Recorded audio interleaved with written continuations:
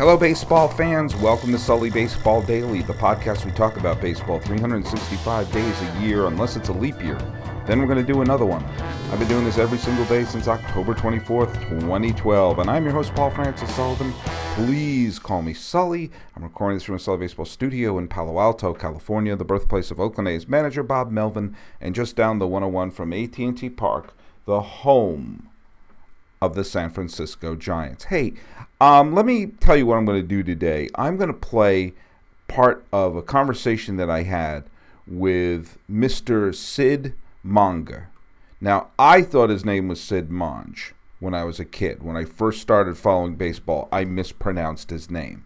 But according to BaseballReference.com, the single greatest website in the history of the planet Earth, and all the announcers that I followed, it's Monge.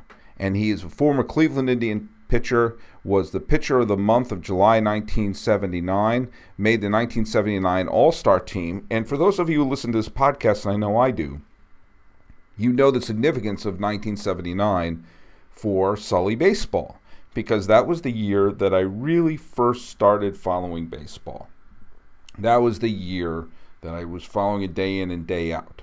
And so one of the first players that made a big impression on me in terms of being an all-star, the first year I was really following baseball, is now a guest on the Sully Baseball Daily podcast. Sid Monge did this call while watching his 12-year-old son play in a soccer game in Arizona.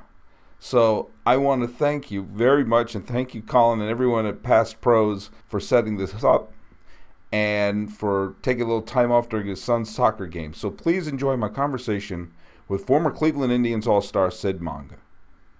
When I started following the game and figuring out who some of the best players were, and I was watching that All-Star game in Seattle, you were one of the names on that list. So this is a big thrill for me. So I thank you so much.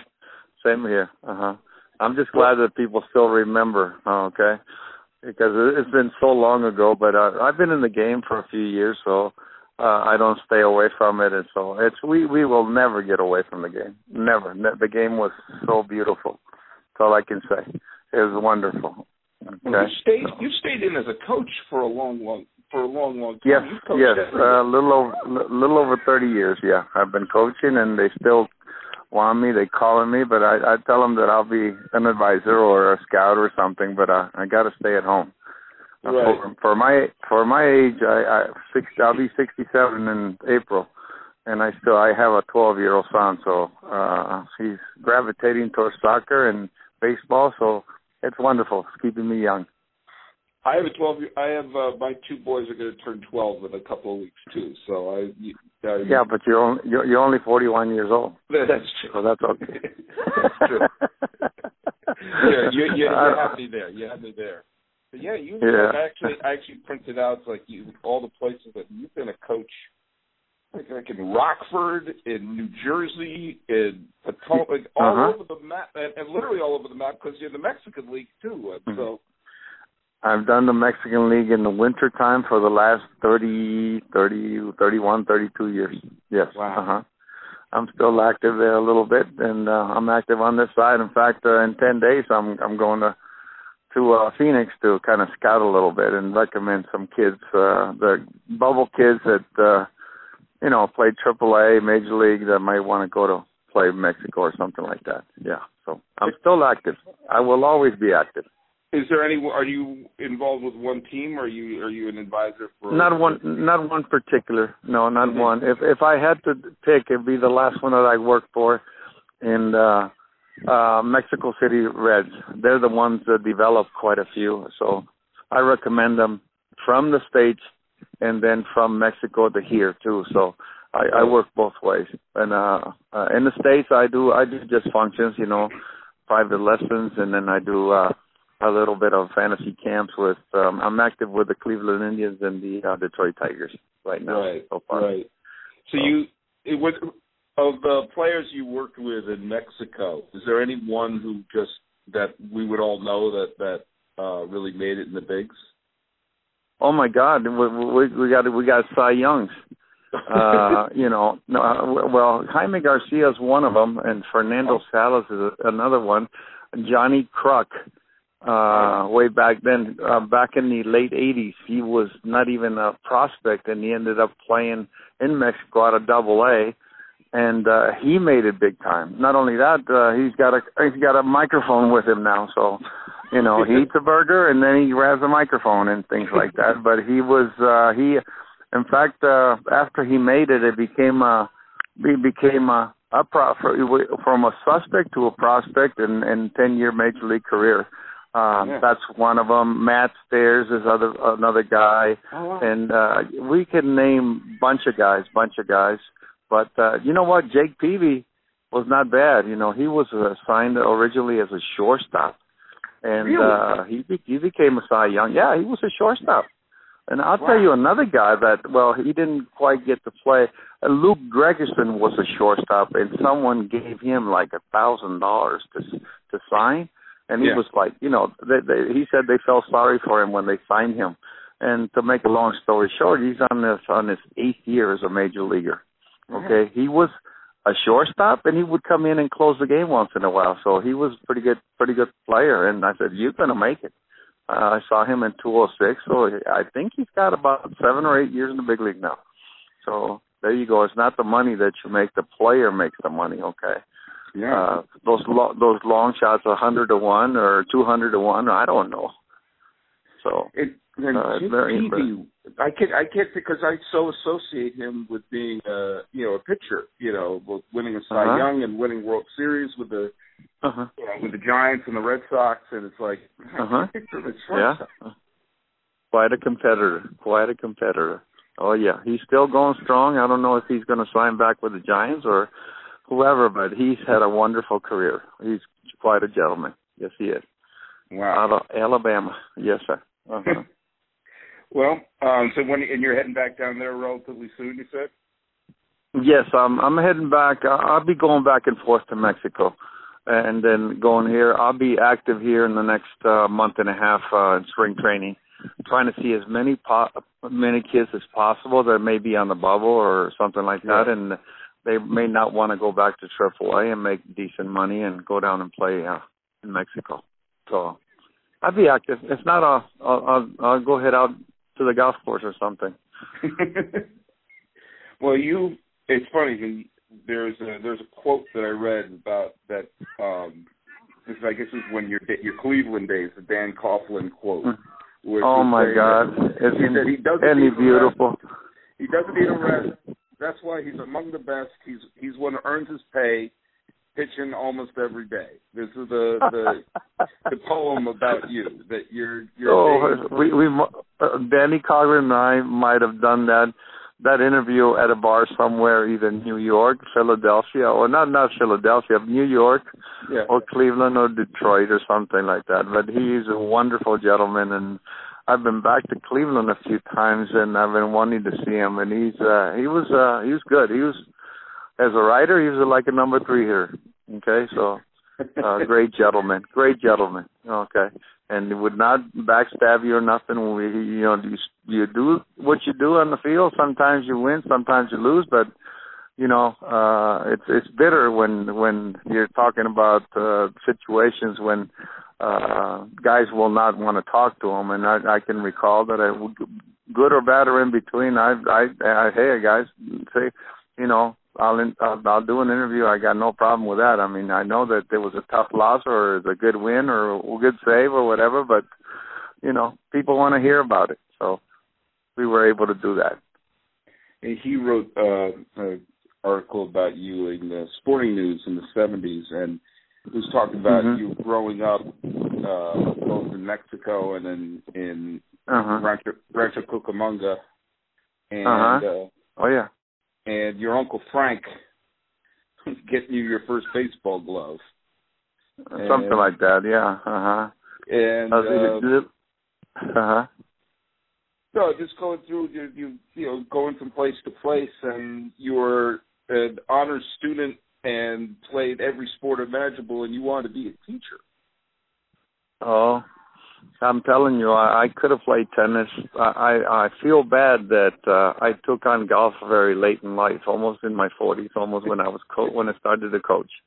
And but I did. I played cross country. I played a little bit of football one year, but then he says, Sid, you're going to get killed. You only weigh an ounce, so they're going to kill you. And I said, well, I like football. What position were you in football? I have to ask. Quarterback and end. So I could throw it, and you know what? I could catch it better than I could throw it, believe it or not.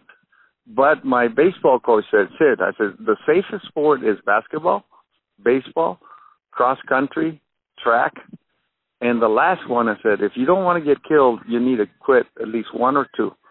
So football was the first one that I abandoned, and I kicked myself in the booty for doing so.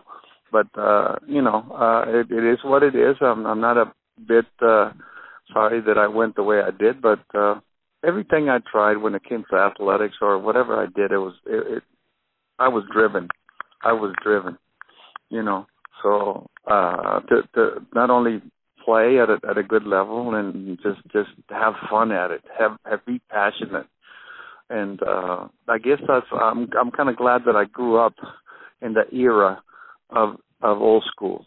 Old school is wonderful, okay? I've had some great teachers that just just bury your head in the sand, let's go to work, and Billy Muffet back in when the year I signed, he says, hey, throw strikes, keep the ball down, change speeds, and may the Lord take a liking to you. So I took that to heart. I mean, almost to the day that I signed, that I see Billy Muffet and telling me that, and I said that stayed in my mind. I said, so I had a bad year one time. I thought 72. I was only my third year, and the guy says, I'm 5-12.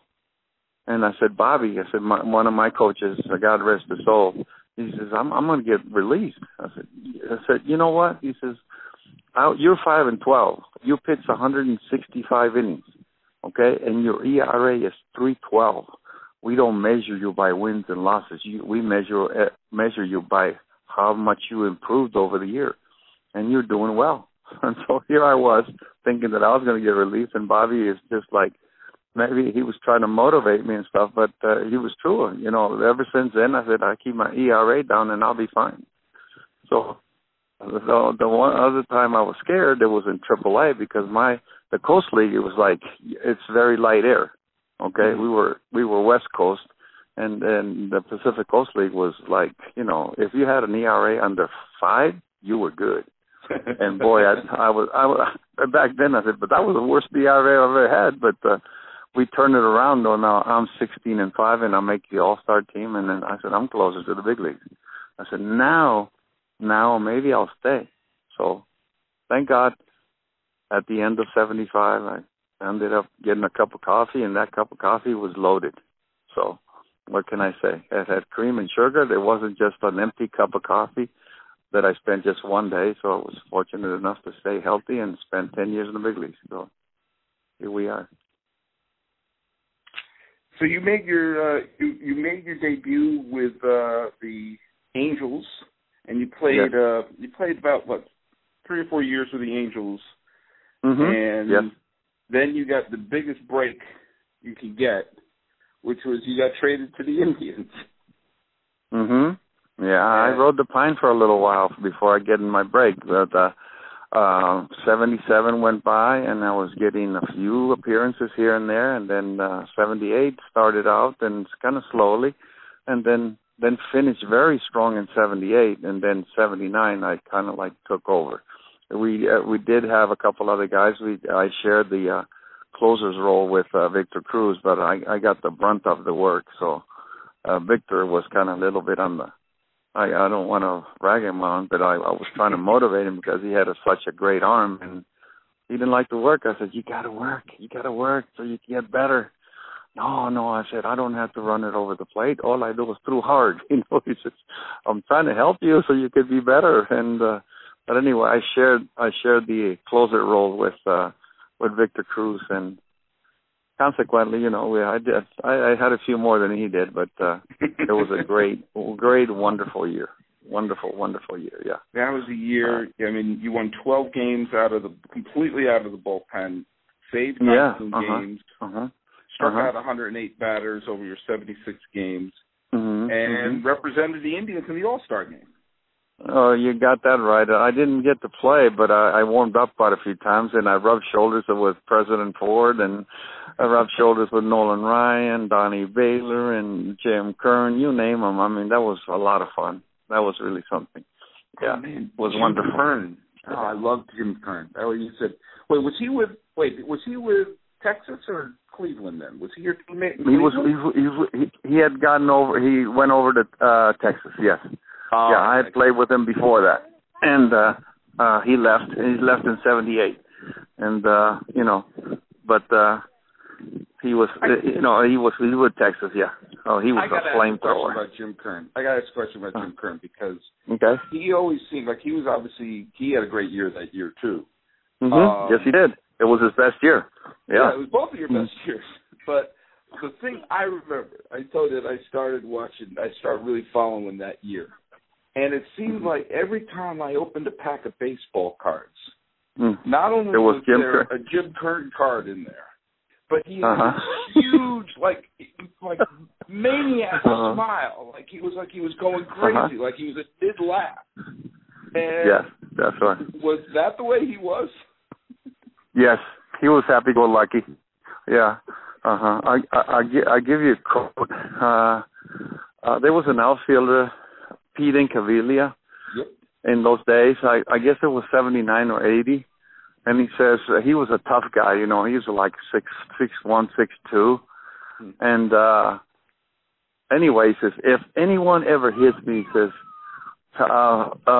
humankind will not survive, And later on, one day, I guess, in Texas, he went ahead and nailed him. I mean, right in the back. I mean, it was 100-mile-an-hour fastball. And then nothing happened, okay? He never charged the mound. He never did anything. I mean, it was like afterwards, they asked him about it. He says, I guess mankind has survived. And he had a dry sense of humor. He's a good guy. He was huge.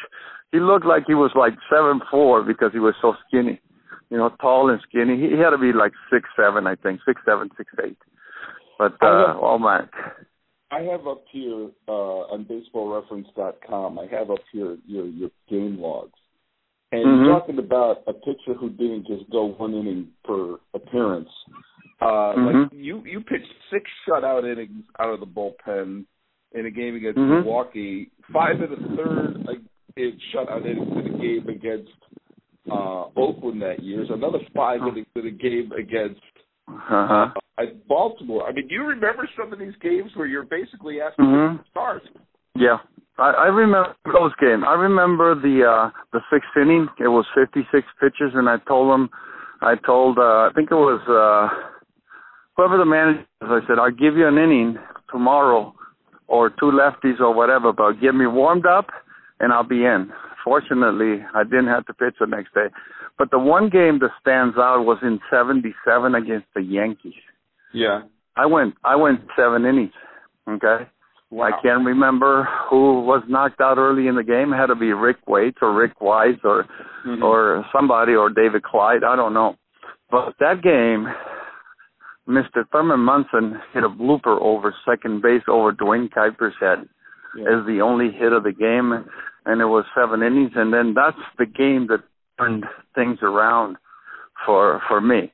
Okay, I mean, I've done a few things before. I mean, the 76, I saved the game for Nolan Ryan. It's probably the only game that was saved in all of his career, because when he went past the 5th inning, nobody closes the game but Nolan Ryan. So there was a game here and there, but 76 overall wasn't that bad, because I had 130-some innings also, and I was 6-7 for not a very good team.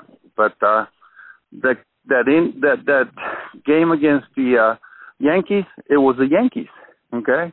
Yeah. And how could you just remember that 7 innings, 1 hit, no walks, 7 strikeouts, and it stands out in my mind. So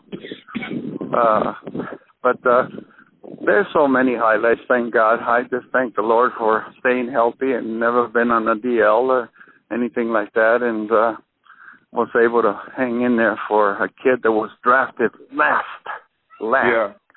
for the California Angels in 1970. So, by the way, there you go. You talked about giving a little, your little competition you had with Victor Cruz. On that game in 79, it was Rick Wise pitched 10 innings. He let up only 2 runs. You came in and pitched 6 innings and gave up no runs. Then the Indians took the lead in the 17th. They brought in Victor Cruz to close it, and he let up 2 runs in 2/3 of an inning and got the loss. I'm thinking, like, poor Rick Wise pitched 10. You came out pitched 6. He couldn't even go 1. Oh, my God. I'll remember that forever now. You know what? Because I was numb. Because I kept going. They said, 1 more? I said, yeah, let's go 1 more. 1 more. And 1 more. Next thing you know, it was 6 innings. And I said, I'll go back out there. No, that's okay. We might need you tomorrow. I said, don't worry about it. I'll keep going, and we'll worry about tomorrow when tomorrow comes. And sure enough, I ended up pitching those 6 innings. That has stuck in my mind forever because, you know what? You're talking about a superb team you're facing. Gorman Thomas, Charlie Moore, Jimmy Gantner, Robbie Yount, Paul Molitor. Please, give me a break. Cooper was on there too, yeah. Yeah, so it was quite a thing, So what can I say? Well, look, you've been very generous with your time, but I want to bring up one fact that as far as I know, only 2 people have ever done this, and you're the first. That in one season, you played with both teams that went to the World Series. 83 and 84, yeah. You started the year in San Diego, and then you finished the year with the world champion Detroit Tigers. And talk about a team that was unbelievable. 62 games with the San Diego Padres and 100 with the Tigers. With the Tigers, yeah. Okay. So you got to finish your career a world champion. Yes, I did. Yeah. And I started my odyssey with being a coach. And one of the big compliments was that when I said I'm done, a bunch of people came up to me, which was quite an honor for me. It's very sentimental, is that they ran to me. I said, I'm done. And he's just like, we'd like for you to be a coach. Right away. I said, I haven't even said, I'm done playing. And next thing I know, I've got all kinds of offers to be an instructor. So here I am, another 30 years, keeping me young, keeping me feeling like I'm a 35, 38-year-old guy. Your kid playing soccer is keeping you young. Too. Oh, yeah. There's no doubt about it. Without a doubt. And, I got to keep up with my wife, too, because she's about 18 years younger than me. So I got to hang in there. So, yeah. So, baseball, really like Saturday Night Live. Yeah. That sketch. Baseball's been very, very good to me. Kept me out of trouble. It's kept me healthy. It's kept me sane. And has kept me grounded. And I can't... think about it. So obviously I feel that I made some good choices when it came down to, I could have been football, could have been tennis, it could have been whatever, because I think I was pretty good basketball player too. That was my number one sport. Basketball. Really? I had great vision. I hit guys in the face all the time because they weren't paying attention, because they didn't think I knew where they were. I knew where they were. There's 4 other ones besides me. So I said, you want an easy layup? Pay attention. You'll get the ball, period. When I got it, you'll get it. I don't care if I score or you score, as long as we win. That's all there is to it. So Well, but anyway. You said you still had some connection with Cleveland. I'm sure you still have a lot of fans still in Cleveland. That must be a thrill seeing what's happening with this team and seeing them get so close last year and looking like a really good team coming into this year. Oh, they're gotten better. They've gotten better. Yeah. They got that big sign. Encarnacion was the key. So if they were to go sign somebody, I'm glad they did go and sign somebody, and they're serious. They're serious, so that's good. They're stable. They're young. The starting staff, pitching and defense wins ball games. Okay, but they're going to score some runs. Okay, they're going to score some runs. Well, and they're Encarnacion is a beast. He's a great hitter. Yes, he is. Salazar and Carrasco. And they'll have an even deeper staff than they had last year. Exactly. They're deeper. They're young and then now they got their 1 year under their belt. They've gotten better. Since he was a small market, we thought that they were going to, hold off and not, and not go forward, because he says, we got no money. As soon as they spent that money on Encarnacion, they said, they're serious. They don't want to go back, which is good. I'm looking forward to it. I hope that I just did a gig for him for a fantasy camp about 3 weeks ago, so hopefully, if not, I'll pay my way and I'll go over and play golf anyway. So we'll see what happens. But I got to see about 8 games during the year. Oh wow! So maybe we'll see him again. Yeah. It was a lot of fun watching those kids. Well, Sid, the pitcher of the month for July 1979, the first year I really started following baseball. I really, really thank you for your time. You've been very generous. Get back to your son's soccer game there, and all the best to you. All right. Take care, Sully. All right. Bye. Okay.